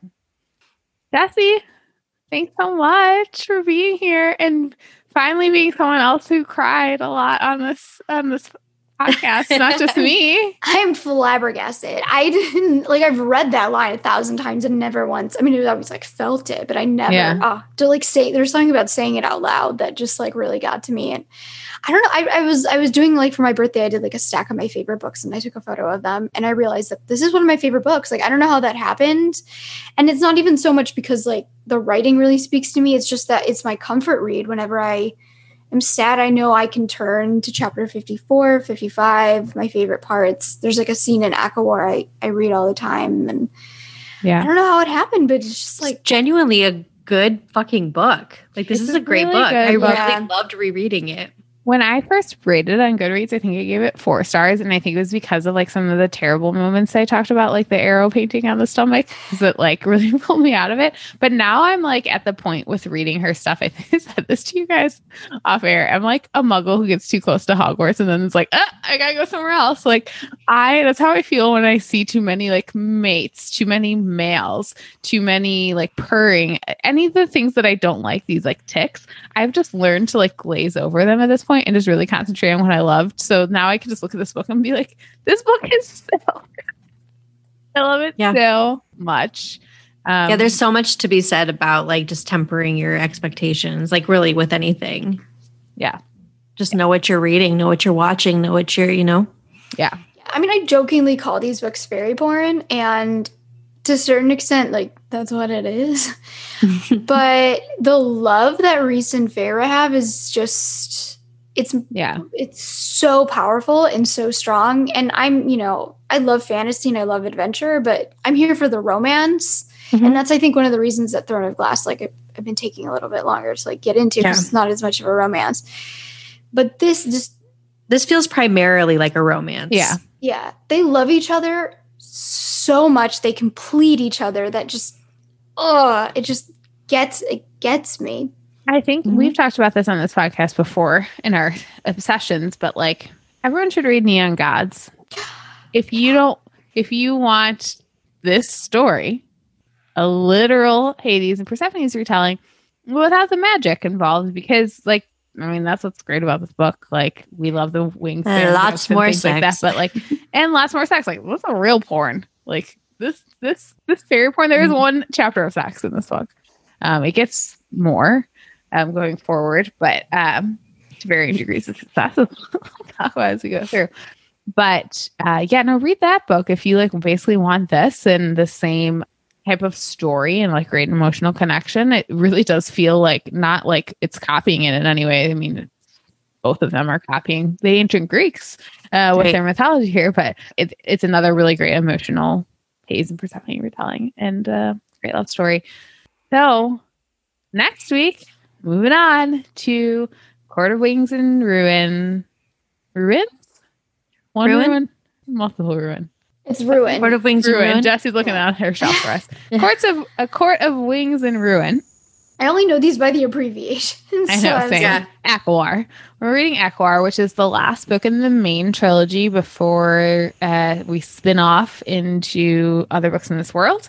We're really excited to talk about because I think a little bit more to chew on in a critical way in ACOWAR. It's a little more plotty too. So we'll be talking about all that next week. Just Tasia and I. Maybe it won't be 2+ hours. It's just us, but like knowing us, it will be. Right. Before we leave, Jessie, tell our listeners where they can find you online and talk a little bit about your own podcast. Yeah, I have a podcast with our good friend Annie, and it's a Jane Austen podcast where we read the works of Jane Austen and we talk about them. We've done Sense and Sensibility and Pride and Prejudice, and we're about halfway through Mansfield Park currently. And we read about 5 chapters, and then we talk about them. And you should definitely check us out and follow along. It's a lot of fun. And you can also find me online on Instagram. My handle is Book Jessie is Better. And you can follow my Throne of Glass journey there, because this series is now my entire personality. Nothing thrills me more. Nothing thrills me more. Tasia, where can everyone find you online? You can find me on Instagram and Twitter at Ragey Cakes. I didn't give the podcast name. The podcast is the Daily Nightly. It's the Daily Nightly. Just Google Jessie and Jane Austen podcast and good fucking luck. Yeah, the Daily Nightly. I'm very good at marketing. KNIGHTLEY. That's spelled Nightly. Like Mr. Nightly. Really operating at 1,000% right now. On Instagram at Rin_reads. You can find the podcast on Instagram and Twitter at ActUH. You can shoot us an email if you'd like at actuhpod@gmail.com. And if you wouldn't mind rating and reviewing us on Apple Podcasts, we would greatly appreciate that. If we start getting more reviews, we want to read some of them here. So leave us a review. It'd be great. Do it. We love it. See you all next week. Thanks again, Jessie. As always, I'm sure we'll have you back soon. Yeah, you're basically an honorary third co-host at this point. Oh my God, don't make me cry. I think you're our most frequent guest. You're already emotionally vulnerable. All right, everyone. We'll see you next week. Bye.